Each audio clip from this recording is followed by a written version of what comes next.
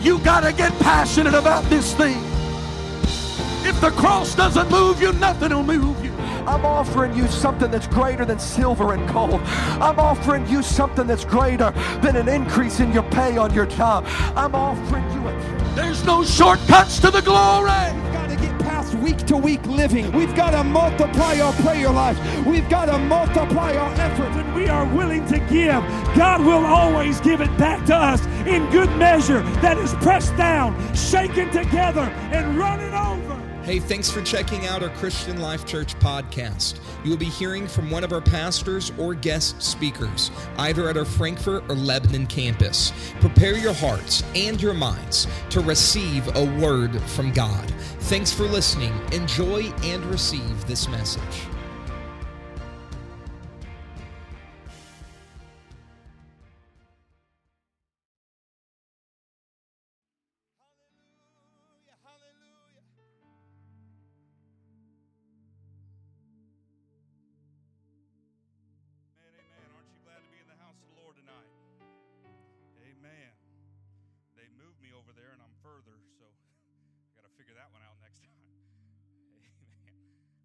Glad to be in the house of the Lord. I don't know about you, but sometimes Wednesdays are tough.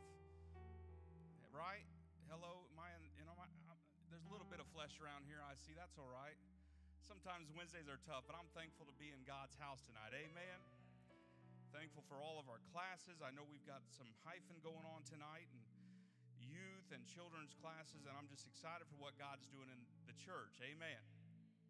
I want to always start by giving honor to my pastor and to our leaders. I want to explain a few things if I can. They carry a burden and a vision that seems easy and explainable. But even Jesus' vision himself of salvation required that vision was to die and to be buried and to raise again. So when I look across this place and I see things like the front building where we get excited, and rightly so, I can't imagine how many sleepless nights our pastor or the leadership might have been having, hoping and praying that this day would come. And I'm just thankful for what God's bringing us through. I'm thankful that there's light at that end of the tunnel, and it's brighter than ever. I'm thankful for what God's doing in the church, in Frankfurt, in our region, and in our town. Amen. And I honor these men and women, our pastoral team, our bishop, our pastor, because they're so determined to do what seems like an old dead vision and old dead dreams of our church, and they watch God resurrect them and bring every single word to pass. And while I'm at it, let me say it. When that building process is over, there's an inevitable law that takes place. And I don't want to grow weary in well-doing. I think God's just going to fill that place up. I don't care if February's slow, but by March or April or May, I just trust God to have his way in every room and to open up opportunity for people to be saved and their lives to be changed. Amen? If you wouldn't mind turning with me to Exodus chapter 2. You may be seated tonight. I know that's a little out of ordinary. I'm going to read 10 verses, and I just want you to be comfortable because I don't want to go too fast. I see interpretation happening, so my goal is to go as slow as possible. Exodus chapter 2, 1 through 10, and I will be reading a New King James Version. If you have it, say amen. If you've never heard that before, it means when you see it on the screen or you've opened your Bible, you say amen. Amen? Perfect. We're learning. I'll quit. So Exodus chapter 2, 1 through 10, and a man of the house of Levi went and took as wife a daughter of Levi. So the women conceived and bore a son. And when she saw that he was a beautiful child, she hid him 3 months. But when she could no longer hide him, she took an ark of bulrushes for him, dabbed it with asphalt and pitch, put the child in it, and laid it in the reeds by the riverbank. And his sister stood afar off to know what would be done to him. Then the daughter of Pharaoh came down to bathe at the river, and her maidens walked along the riverside. And when she saw the ark among the reeds, she sent her maid to get it. And then she opened it, and she saw the child, and behold, the baby wept. So she had compassion on him and said, "This is one of the Hebrews' children." Then his sister said to Pharaoh's daughter, "Shall I go and call a nurse for you from the Hebrew women, that she may nurse the child for you?" It's amazing when the right thing's said at the right time. And Pharaoh's daughter said to her, "Go." So the maiden went and called the child's mother. Then Pharaoh's daughter said to her, "Take this child away and nurse him for me, and I will give you wages." Now mom's getting paid to be mom. So the woman took the child and nursed him. And the child grew, and she brought him to Pharaoh's daughter. And he became her son. So she called his name Moses, saying, "Because I drew him out of water." I have a simple title that won't make sense till the end, but we're just going to go with it anyway. Jesus' favorite weapon.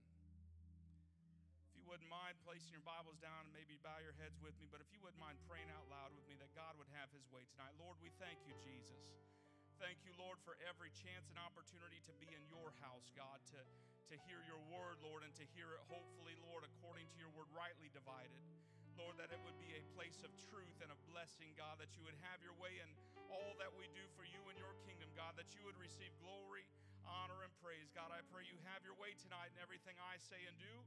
In Jesus' name. And everyone said amen. Amen. I'm not a long-winded preacher.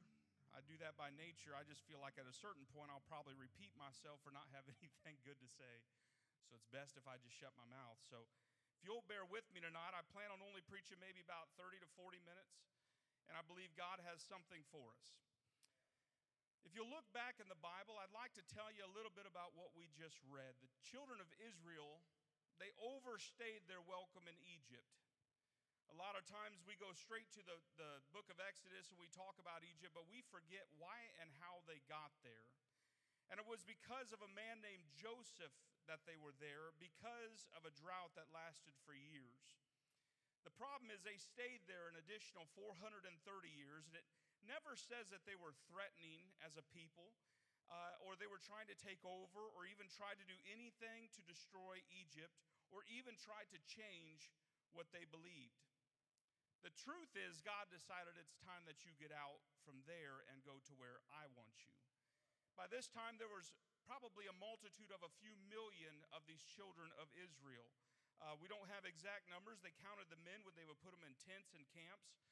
But ultimately, it was hundreds and hundreds of thousands of people that God decided, I'm going to just take them wherever I decide. And so this new Pharaoh came after years of not hearing anything, and he begins to say, I don't know any Joseph. I'm not going to let these people take over, so we will oppress them. And so he turned them into slaves. And when they were worried about them being great in number, they killed all of the male babies, all except for one, which was who we read about, this beautiful baby named Moses.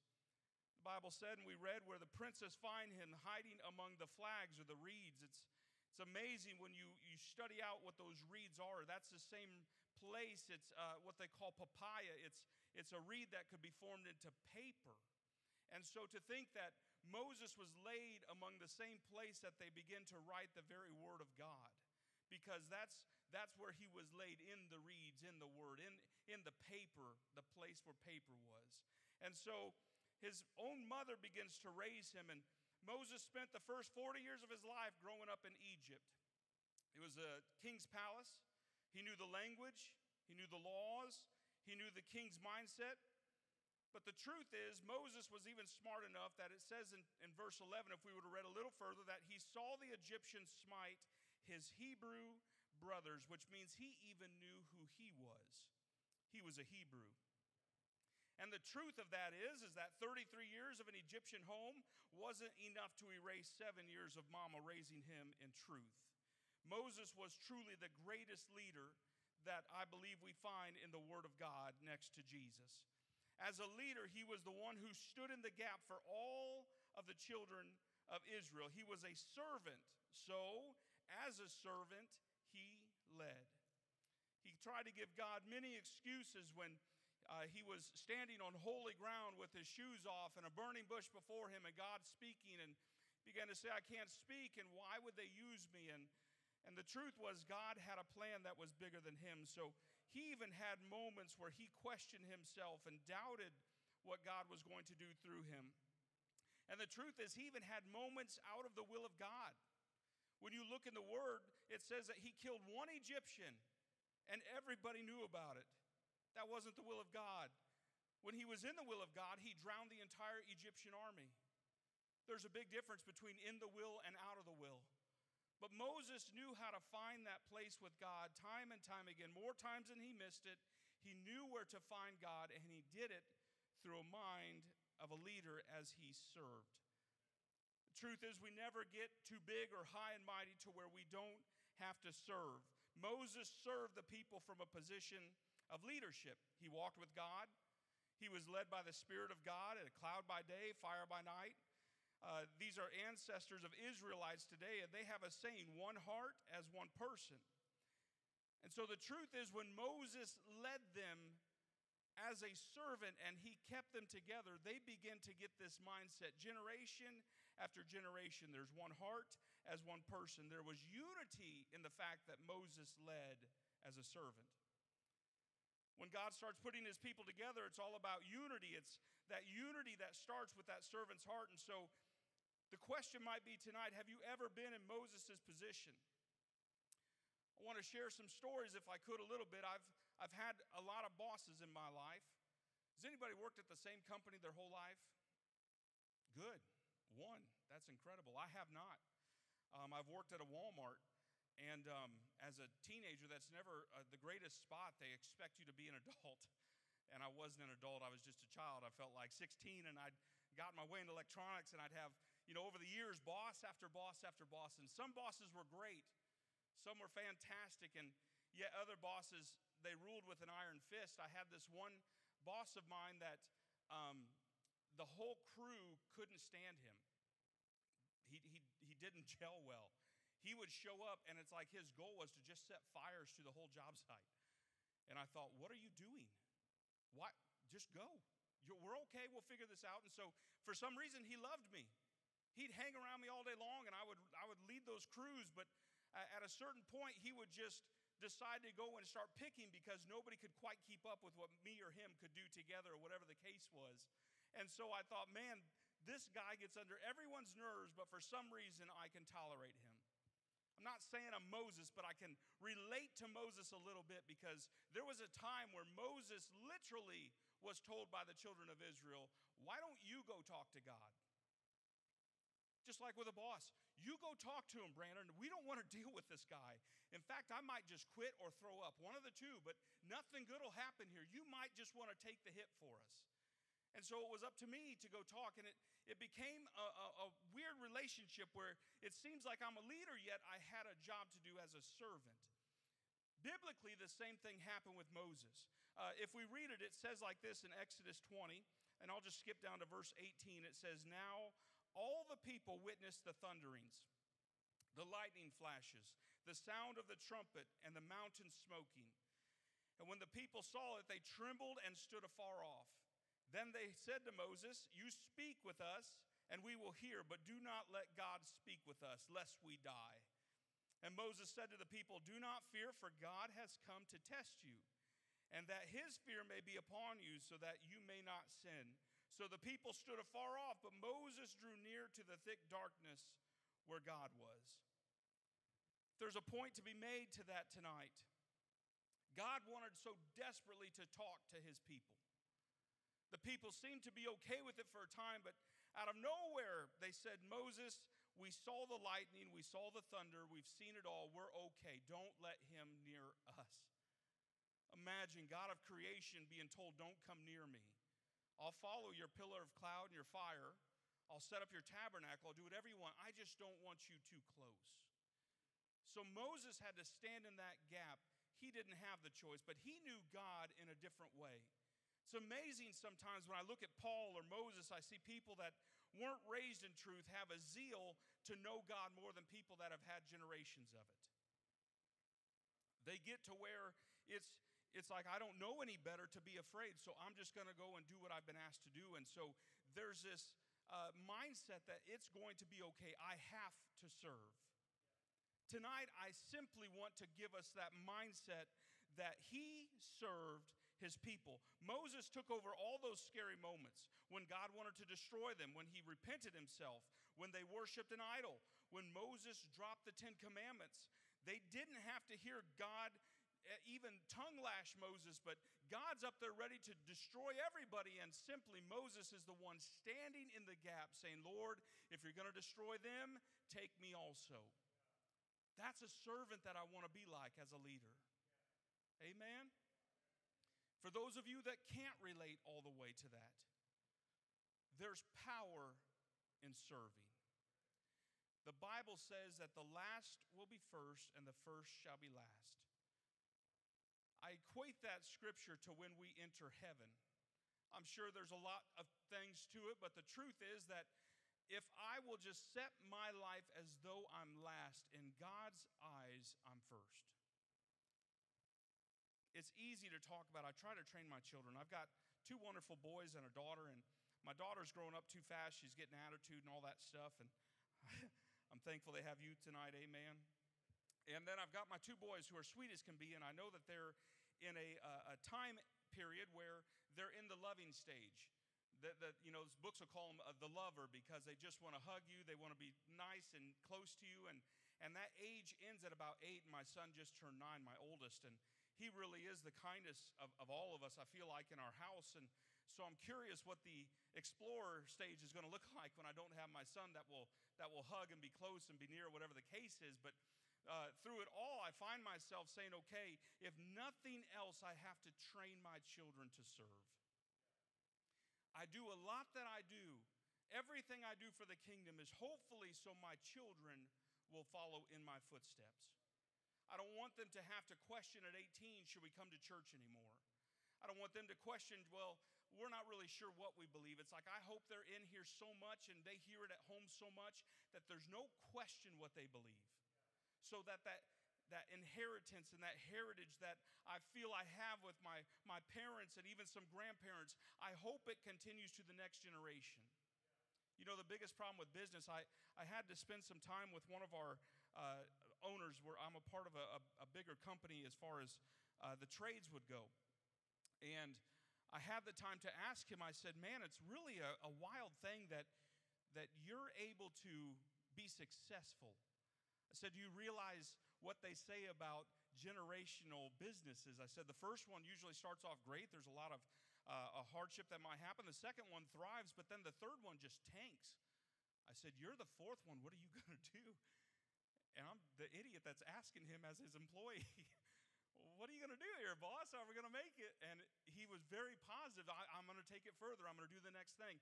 I want my children not just to be business savvy, but I want them, no matter what generation they might be of church-going folk, that they say, I'm still going to do the way Dad did it.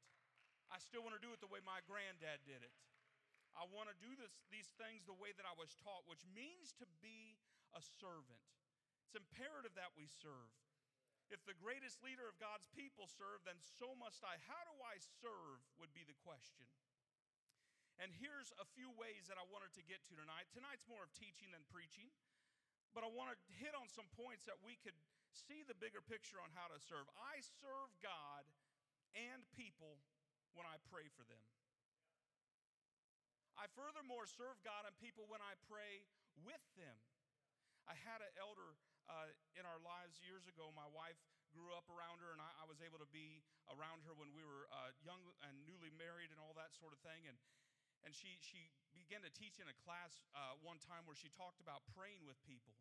She said, if you don't begin to carry their burdens even before you go up to pray with them, you haven't done it right.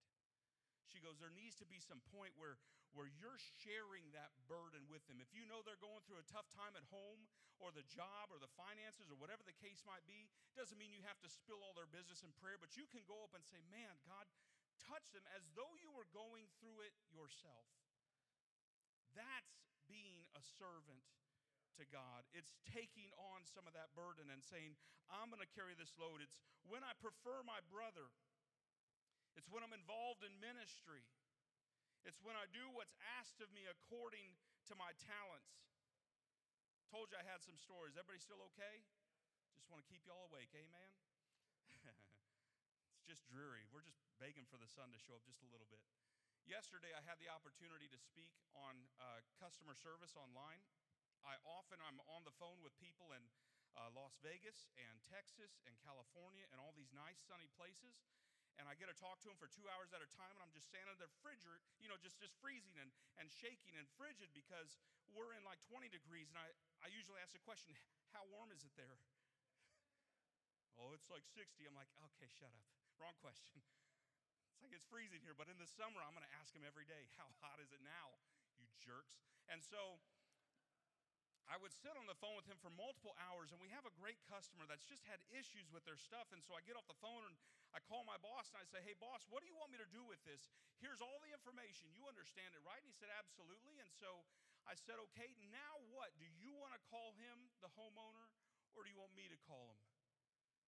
And he said, man, Brandon, you're pretty good and pretty elegant with the way you speak, and you speak with some understanding. Why don't you go ahead and give that guy a call? And I thought, great. That's called the bearer of bad news. And so I called the homeowner who's had issues, and we've had multiple little boards go wrong and different things that you hate to see it happen. And it's like I asked my boss, what do you want me to do? And he said that I have that ability to technically talk and understand and make sure that they get it, so you will get us the best result. My learned abilities and talents through the years of talking to irate customers and people on the phone has given myself the ability to be used in that way. Right? Seems secular. How in the world can you relate that to church? It's when a guest walks in. We've got some wonderful guests in this place tonight that I've seen, and I haven't had the privilege to even meet. I've seen you multiple times, but haven't made my way. But as a guest, to walk into a place, it's extremely intimidating no matter what the setting, because everybody knows it but you. You ever walk into a coffee house where it's all the regulars and you walk in? They just turn around and look, and it's like, I'm sorry, is this a closed meeting? Just want to sit down and get some lunch. And that happens in the church sometimes, whether we like it or not. Now, they don't know what we're thinking. We're excited to have them. If you're a guest, man, there's no animosity like, what are you doing here? It's us four and no more. It's none of that. We want you to be a part, but there's sometimes we don't understand even how to serve in our own church. We get the mindset, I'm not sure how to talk to people. I'm not sure what it looks like to go up and greet them, and even to say the word greet them sometimes just has a weird connotation. Could you imagine being a guest and you get to offering and you have to tell people to get out in the aisle and shake hands and show yourself friendly? As a guest, I'd be like, this is weird. As a regular, it's like, okay, at least they said something different. Next time they'll tell you to slap your neighbor 5 times. We try to mix it up, but to a guest, it's all new. And so I don't think about it sometimes. Whatever comes out of my mouth, it's like I don't want it to come off as appalling. I've heard the statistics of, they say like 70 to 80% of people that are told to go and shake hands just absolutely hate it as a guest. Because it's so off-putting, like, I don't know you, I don't want to do this, I don't want to be a part of it. But I'm so glad we still do it. I'm not against it, I hope you see that, but there has to be a part of me to where when I do it as a member that I understand, okay, they're probably not comfortable. I remember one time it was over in this area, there was a row of like 4 or 5 and a couple of kids that came, a guest several years ago, and I walked up and met mom and met dad and met maybe a sister, and then I met a daughter, and then I met a son, and I was shaking all their hands. I said, what's your guys' names? I'm trying my best to remember. I get the boy. I said, okay. So I start, dabbing myself like, I got you. We're good, right? And I'm just walking away like, dear Lord, what happened? What was that all about? And it just reaffirms in me that I've got to make sure every service I come in and I'm ready to serve. You okay tonight? I hope we're moving into a place where we can serve others. That's what this whole part of even consecrating is all about, is to try to just make it to where it's not about me. God will bless you if you can really get that what's in it for me out of your system a little bit. He will take care of you, even in those rough times. I don't even know if you felt that way, where I'm trying to break the ice, I'm trying to break the tension, and all I've done is smack straight into a glacier that sunk the Titanic. The truth is, it's okay, Moses. You're still the best chance we have to talk to God. It doesn't matter if it's hard for us. we're the best chance for a soul to just have a moment where they feel connected to a church. What better place than a place that preaches and teaches truth? Serving means taking the fear off things in the church. I can't imagine, again, being a guest. I've been a guest in other churches that I have visited or whatever the case might be, maybe out of the state, and I'll walk in and they'll have welcome booths, and those people are so super friendly. It's amazing, but then I'm like, yeah, okay, I want to get past you. Maybe it's too much for me, whatever the case might be. Then others that aren't friendly, and I'm thinking, you're not enough. You're too hot, you're too cold. I'm looking for something that's just right. All of a sudden, I'm Goldilocks. I'm trying to find my way through the church. And it becomes difficult to understand that. And it's our goal to make it as comfortable as possible while they're here. If you're a guest, let me say it to you tonight. We're not trying to scare you. We're not trying to freak you out. We believe that we have the keys to make heaven. And until then, enjoy life on earth with God fully in our lives and every past mistake erased from His mind. I firmly believe we have the keys to the kingdom. Do you realize there's 27,000 other religions that are trying to skate around Acts 2:38? And here we stand saying, no, don't miss it. Don't miss the important parts. Don't miss what salvation's all about. And we're just a church that's just trying to make it comfortable. God can tug at the hearts. He can make things uncomfortable all He wants. But God forbid if me as a servant didn't do my part to make sure that they were just right when they came to visit church. Amen? I have to make sure that my mind, my heart, my countenance, my attitude, all of it lines up with that of a servant. It's amazing. And what's funny is that's our goal, to make it as comfortable as possible while they're here, to remove distractions, to take out confusion so God can do what He does, and that's pull at the heart. And we happen to call that a service. Isn't that wrapped up real nice and neat? Service and serving is so important to our God. We name every one of our church times after it. We have service. Tonight, you're in service. And so when we make that invitation and that we pray that some of the message makes its way over the speakers, we pray that our hearts would be pricked and at least somebody might ask a question, but I have to start by serving them. Doesn't sound like it makes a lot of sense, and I know I'm going fast over a big topic, but let me just get into a little bit if I might. We serve others so they might be saved. We build buildings and charge no labor cost, no labor expense to a place that we give, most of us, 10, 15, 20% of our income.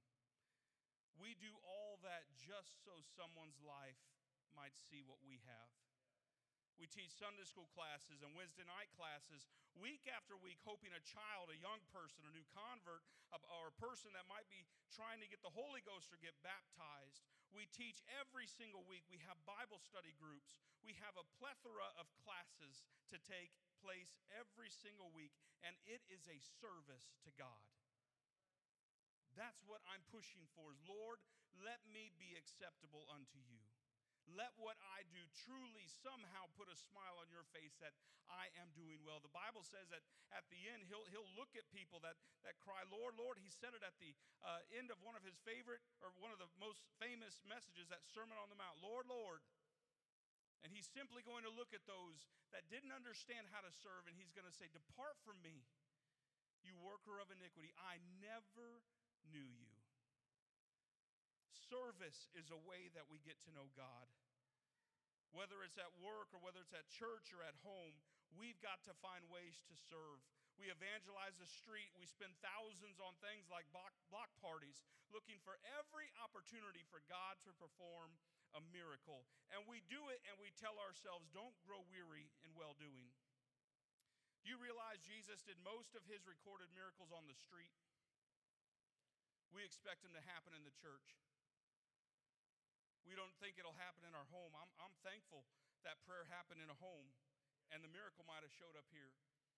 But I'm thankful for a God that truly will honor His word. He went to streets, highways, and byways, compelling them. He did everything He could, and He didn't do it in synagogues. There never would have been a blind man healed if He would have done it in a synagogue. The blind man was in the street, begging alms, So Jesus even knew that I have to serve no matter where I am, no matter what I do, what I'm doing, and we must serve with passion. It's what makes every effort believable. With that passion follows power. Somebody say passion. Let's try that again. Say passion, and then power follows. If you want power in your life, be passionate about the things of God. Some of you are starting to look and you want position. Position and passion are two different things. I didn't say be envious if somebody's where you think God's calling you to be. I'm telling you, pray for them. Support them to the best of your abilities. If He called you, He will make room for you. And until then, you serve. How many of you would like to see our church filled? How many of you would like to do 2 church services every Sunday morning of the same thing? I saw your faces too. Yeah. Just for the sake of souls. Well, it'll be the same message. That's all right, just for the sake of souls. I don't care what it takes. I don't care what it looks like. I just want to see God move in my city. I want Him to see Him touch my neighbors, neighbor after neighbor. The one across the street who we don't talk much. I want to see God somehow connect me with him. Let me find a way to serve that man. Whether it's grabbing the trash can and bringing it back over. I know you can't take their mail to them. That's illegal.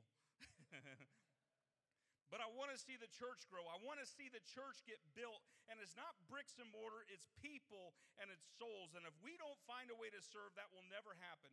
You know how to build a church? It's with a 4-letter word, S-T-A-Y, and that is you stay and you get involved. That's what it takes to build a church. That word retirement's not in the Word of God. I turned 41 not that long ago. My guys still can't believe that I get on the roof with them to do the work. They look at me like I'm some sort of senior citizen and I require a discount. Listen, I look for the day and I'm thankful, but I'm not there yet. But they look at you like, what are you doing up here? It's like, I'm here to show you how to do this because you're slow. And so I do it with kindness, but my goal is always to push them and to show them, I will serve with you. What's the nastiest job we got? Let me do it. I'll show you how to do it faster than anyone else. I might not look like I'm in shape, that's fine, but I bet I carry more than you. I bet I try harder than you. I bet I don't whine, and I'm going to do it with a smile. My father taught me that. I try to teach our young guys all the time. I always tell them, I said, work twice as much as what you're worth so they can never afford to get rid of you. That's how you get through recession. Amen. Moving on. The hard pill to swallow. It's getting past the thoughts that things have to be done my way. If there's times where I feel like, well, I'm not in charge. If I can't lead this group, then I don't want to be a part of it. That's not what God called us to do. He said serve. When it doesn't make sense, when it's not your way to clean the building, we're just going to get behind whoever's leading that cause and clean the building with them. At some point, they'll be done because we're all human, amen? Might take way longer than what you think. Might not be the way you did it. You would have said, we're fine just dusting things. It doesn't really matter sometimes as long as you're there to serve. That's what God's looking for. What about when I'm angrier? When tragedy strikes? Listen, God is too good to do wrong, and He's too wise to make a mistake. So no matter what you're called to do, you do it with your whole heart. Do you realize that when Noah was asked to build the boat, God only told him to build it one time? Let me go in that a little bit so it makes sense. A lot of us felt called to ministry at some point in our lives. Felt called to serve. Might have got smacked right in the face with a big no, whatever the case might have been. And so we give up on our ability to serve because we felt like there was resistance and pushback. And maybe you're not ready for what you're asking for, but that doesn't stop you from just saying, well, I feel called to do something. Noah built a boat off of one word, one time being told, build a boat. 120 years, and the Bible records one time where he was told, build the boat. You realize he built that boat, he preached every day of it, and then at the end, he still only got his family on the boat? If nothing else, may God help my family. If nothing else, might he help my children? Might he help my wife? If nothing else, let everything I do for the kingdom be for nothing else but at least my family. Yes, I want everyone else to come with me. He preached with passion. Could you imagine preaching that same message? You didn't even have salvation back then. You couldn't even tell people to repent. You're like, hey, when I'm done with this, you're going to want to be up there. There's going to be a big ramp. A lot of animals will be up there. We'll cage them. You're all right. But you're going to want to be, could you imagine 120 years of that? And then at the end of it all, 8 of you, family, that's all that made it. So when you're doing the things that you're supposed to be doing for God, it's okay that the only people that are affected are just your family, but they're going to see you do that, and that's what makes it worth it all. If you've only heard it once, let me try to summarize it. Get involved, serve, pray, fast with the church, be a servant. Need to hear it again if I'm not sure if I'm in his will. The truth is that we have to just trust him sometimes. I heard a preacher say at one time, if you can't track God, trust God. If you can't, well, I haven't heard him say anything recently. That's okay. I'm still going to trust what I heard last. I'm still going to be a part of what I heard last. This is where we chase after those fruits of the Spirit. I beat a drum constantly. I notice that. I beat a drum of fruits of the Spirit, I feel like, all the time when I preach. It's a place of passion for me. Y'all are pretty quiet all the time on me, so just ripping on you. Just kidding. Y'all are quiet enough that I feel like if I preach or teach on something, that at least we'll learn something. Amen? Do you know that the fruits of the Spirit all correlate and line up with a gift of the Spirit, one each? And so when I do what I do, and whether it's out of love or passion or the joy of God, or whether it's out of meekness or kindness or temperance or patience, hello? You ever been patient? Every day, 2 hours a day, I'm on the phone with some person that barely even understands what's happening in my state. It's amazing to me. It's like there is such a disconnect, and all you want to do is go through what you think, and I'm telling you what my problem, and it's just this back and forth. God will grow patience. I don't remember asking for it, but every day he gives me an opportunity to be patient. And it's with those that something great happens. Let me just share with you. The word of knowledge the Bible talks about, that is the fruit of gentleness.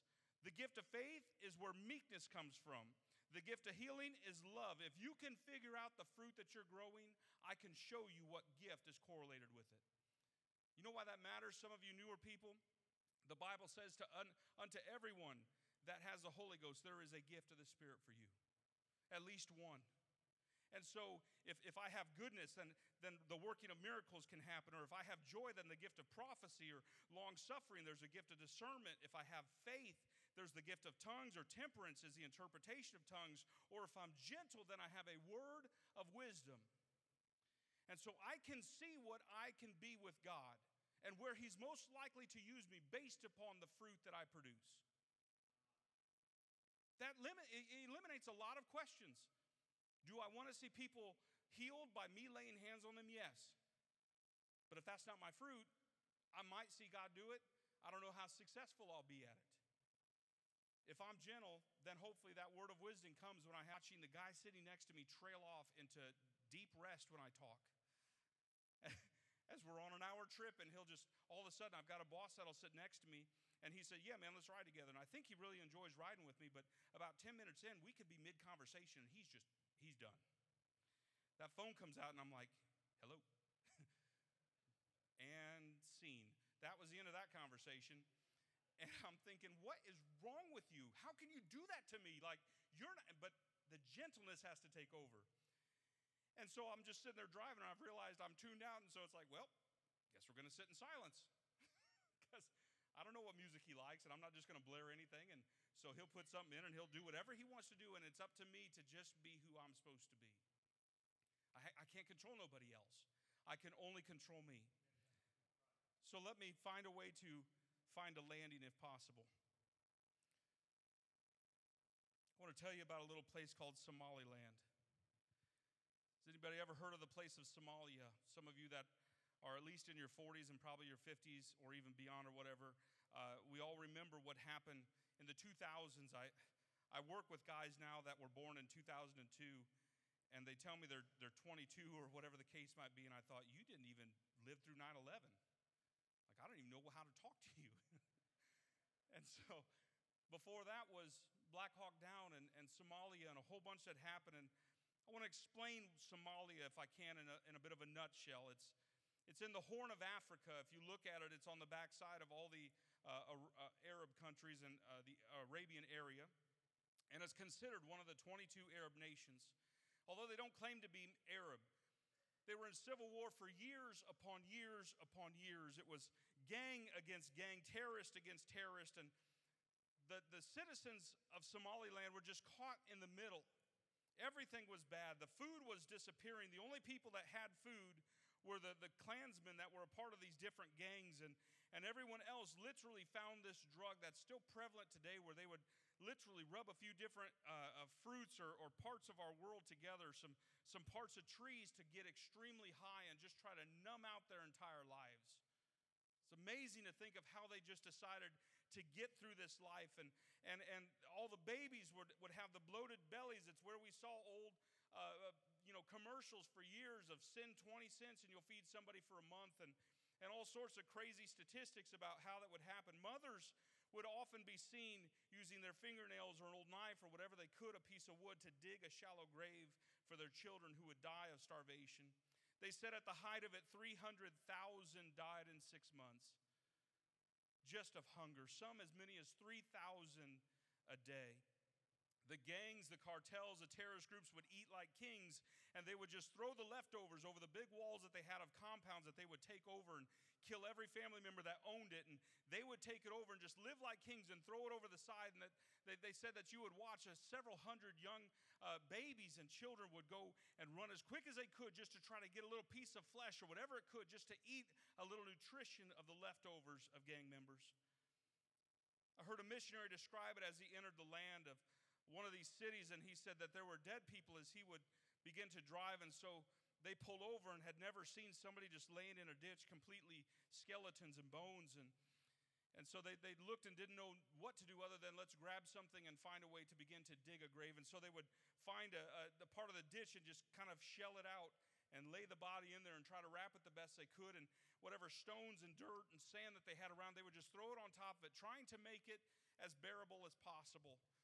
And so then they would stand there, and a preacher would take off a hat and just begin to pray, whether it's over the body or whatever they would believe, however they would go about that. And then they'd put the hat back on and get back in their vehicle for the moment and begin to drive again. And just a few seconds later, they would look back in the ditch and see another body, and they would do this, and often as they can, multiple bodies and multiple people that they would lay in these ditches and make a shallow grave. And eventually, they were getting closer to town, and they had to stop doing it because the bodies would just get more and more and more and more. The closer they got to town, the more bodies that would be dead. It was almost like a weird reverse. It's less and less, and the closer they got, it just became more and more prevalent. And so the missionary gets out, and he talks to some of the people that they were meeting in the area to just look at the wreckage of Somaliland, and said, what happened here? Why are all these dead people? And they all looked to be men, and they said, yeah, that's right. So when the family would get down to just feeling as though everybody's going to die, usually the father would get up whatever strength he had. If he thought he could make it, he'd begin to walk. And he'd begin to walk to the next town or the next field, whatever he could, trying to find something to bring back to his children and his wife. And usually they would die on their way out of town. And you could see how malnutrition, the one they buried first, was truly the fittest of the town. Everyone else didn't even have the strength. This is Somaliland. This is what it was like in the 2000s and in the 90s. They would begin to just look at that and realize this is just perilous. And they said, we're not even a third world country. We're what's called a pre-world country. We kind of exist as a country that's before anything else would be considered a world or civilization. We don't have any economy. The whole world is destroyed. So they would walk into huts, and they would see mothers that were dead of starvation sitting there, and they would even they made the comment of one that would have a bowl of grass that they had water mixed in, trying to make a meal. It's absolutely heinous to think of what they did. When they finally got aid and word finally got out in the 2000s and in the late 90s, They would drive planes by. They used to pull up in vehicles, and they said the whole town would swarm them because they knew they had food and they had a way to give them something. And so when they began to drop bigger amounts and have aid and relief that would come to them, they would drive by in planes and they would drop them out of the back and have parachutes. And that seems like a great idea, right? The whole town was so enamored by the fact that food was falling from the sky, they would often go and try to catch multiple pounds and hundreds of pounds of wheat and rice, and some would be injured and maimed, and some even dead underneath the very food that was there to rescue them. You know why that matters? Here's the motto of Somaliland. It goes like this: me and Somaliland against the world. Me and my clan against Somaliland. Me and my family against my clan. Me and my brother against my family. Me against my brother. There was an order at which time you turn on those that helped you.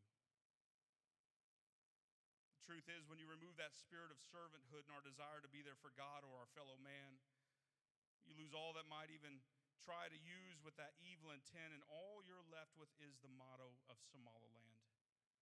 Me and Somaliland against the world. Me and my clan against Somaliland. Me and my family against my clan. Me and my brother against my family. Me against my brother. It's no wonder that they had people dying and some eating like kings while others just perished purely without anything to eat or drink. As our music comes, this brings me to my title, Jesus' favorite weapon. John chapter 13:3 reads like this: Jesus, knowing that the Father had given him all things into his hands, that he had come from God and was going to God, rose from supper and laid aside his garments and took a towel and girded himself. After that, he poured water into a basin and began to wash the disciples' feet and to wipe them with the towel at which he was girded. And he came to Simon Peter, and Peter said unto him, Lord, are you washing my feet? And Jesus answered and said unto him, what I am doing you do not understand now, but you will know after this. So Peter responded and said to him, you shall never wash my feet. Jesus answered him, if I do not wash you, you have no part with me. Simon Peter said to him, Lord, not my feet only, but my hands and my head. Jesus' favorite weapon was not stones.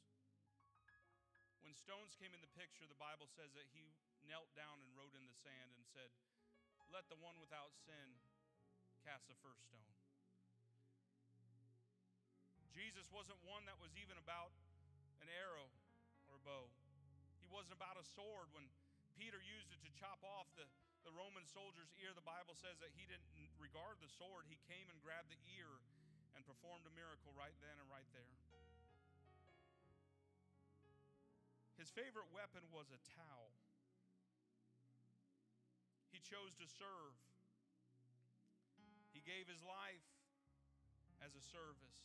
He led everything that he believed in and knew that he was called to do. The Bible says that he was the lamb slain from the foundation of the world. That means he already knew when he started forming the world that I'm going to have to somehow allow redemption back in. And he gave his life as a service. They were smart enough to put King of the Jews. They weren't smart enough to put King of Kings and Lord of Lords and the wonderful counselor and all that we see God to be. But the truth is, he didn't have to endure a thing if he didn't want to. I firmly believe God could have just spoke it and he didn't have to have the stripes on his back for our healing. The bruises for our iniquity, all that beating that he had to have, the pulling of the beard to being stretched on a... If you'd stand with me.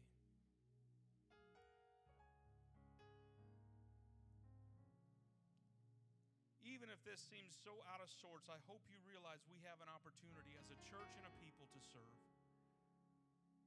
You don't have to wait till next Saturday when we're going to do our own foot washing and communion. Some people dread it. I get it. There's nothing fun about washing somebody else's feet. And it's not that you're getting in there and scrubbing them to death. It's symbolic, but there is prayer that happens. And there is some humbling that happens so that God might use us as servants. When you come Saturday, if you decide to help us clean a building and you've got time, and I'm not against those that might not be able to come, but when you show up and you think, well, I'm just mopping the floor, I'm just wiping down something, I'm just vacuuming, I'm just doing a little bit, but you need to do it as unto the Lord. When I do it, I've got to be praying, Lord Jesus, God, let this wood somehow touch somebody. Let when they get called down to an altar, let there be such a drawing of your Spirit. You realize the first message when Peter began to preach in Acts chapter 2, he did it because Acts 1 and 8 said that God called us to be witnesses. And that's why I preach it so hard to go to your work and to witness. But in 2 and 30 and all the way up to verse 37, when they begin to ask, men and brethren, what shall we do? Because they were pricked in their hearts. Because Peter allowed somebody to serve him, and then he in turn gave his life as service to the world. If nothing else with my life, Lord, let me be a servant. I've heard it said by T.F. Tenney, I believe is the man that might have said it first. He said, if the Bible was to be wrapped up in one word, it would be submission. This thing calls us to serve and to submit. It calls us to go ahead and be under authority, even when you think you know it all, even when you think you know what's best for your life. Go ahead and let a pastor just put a covering over you and say, I'm going to go ahead and be a sheep to this church. I'm going to go ahead and let God begin to run my life and let Him go ahead and move in all that I say and do. His favorite weapon was a towel. It wasn't drugs. In fact, when the vinegar and the hyssop and all that was tried to be given to him, he began to spit it out. He didn't want to be numb. He wanted to know this is what it takes for me to have something special, to birth salvation. It's what it takes. I'm not going to call you to the front tonight, but I wonder if you would even just close your eyes and bow your heads with me. I want you to begin to ask yourself, what is my motive? If I had a motto, would it be like Somaliland or would it be like the Israelites? One church, one body, one hope. Or would I say it's me against the world and me and my clan against Somaliland? What is it truly that your heart has to say? If there's anything but saying it's me and God trying to serve the world, then we've got it wrong. Tonight I want us to pray even for just a moment, and I'll dismiss us, but I want us to pray that God would begin to give us a heart of a servant. Joseph lived his life as a servant. He got elevated eventually to Pharaoh's right-hand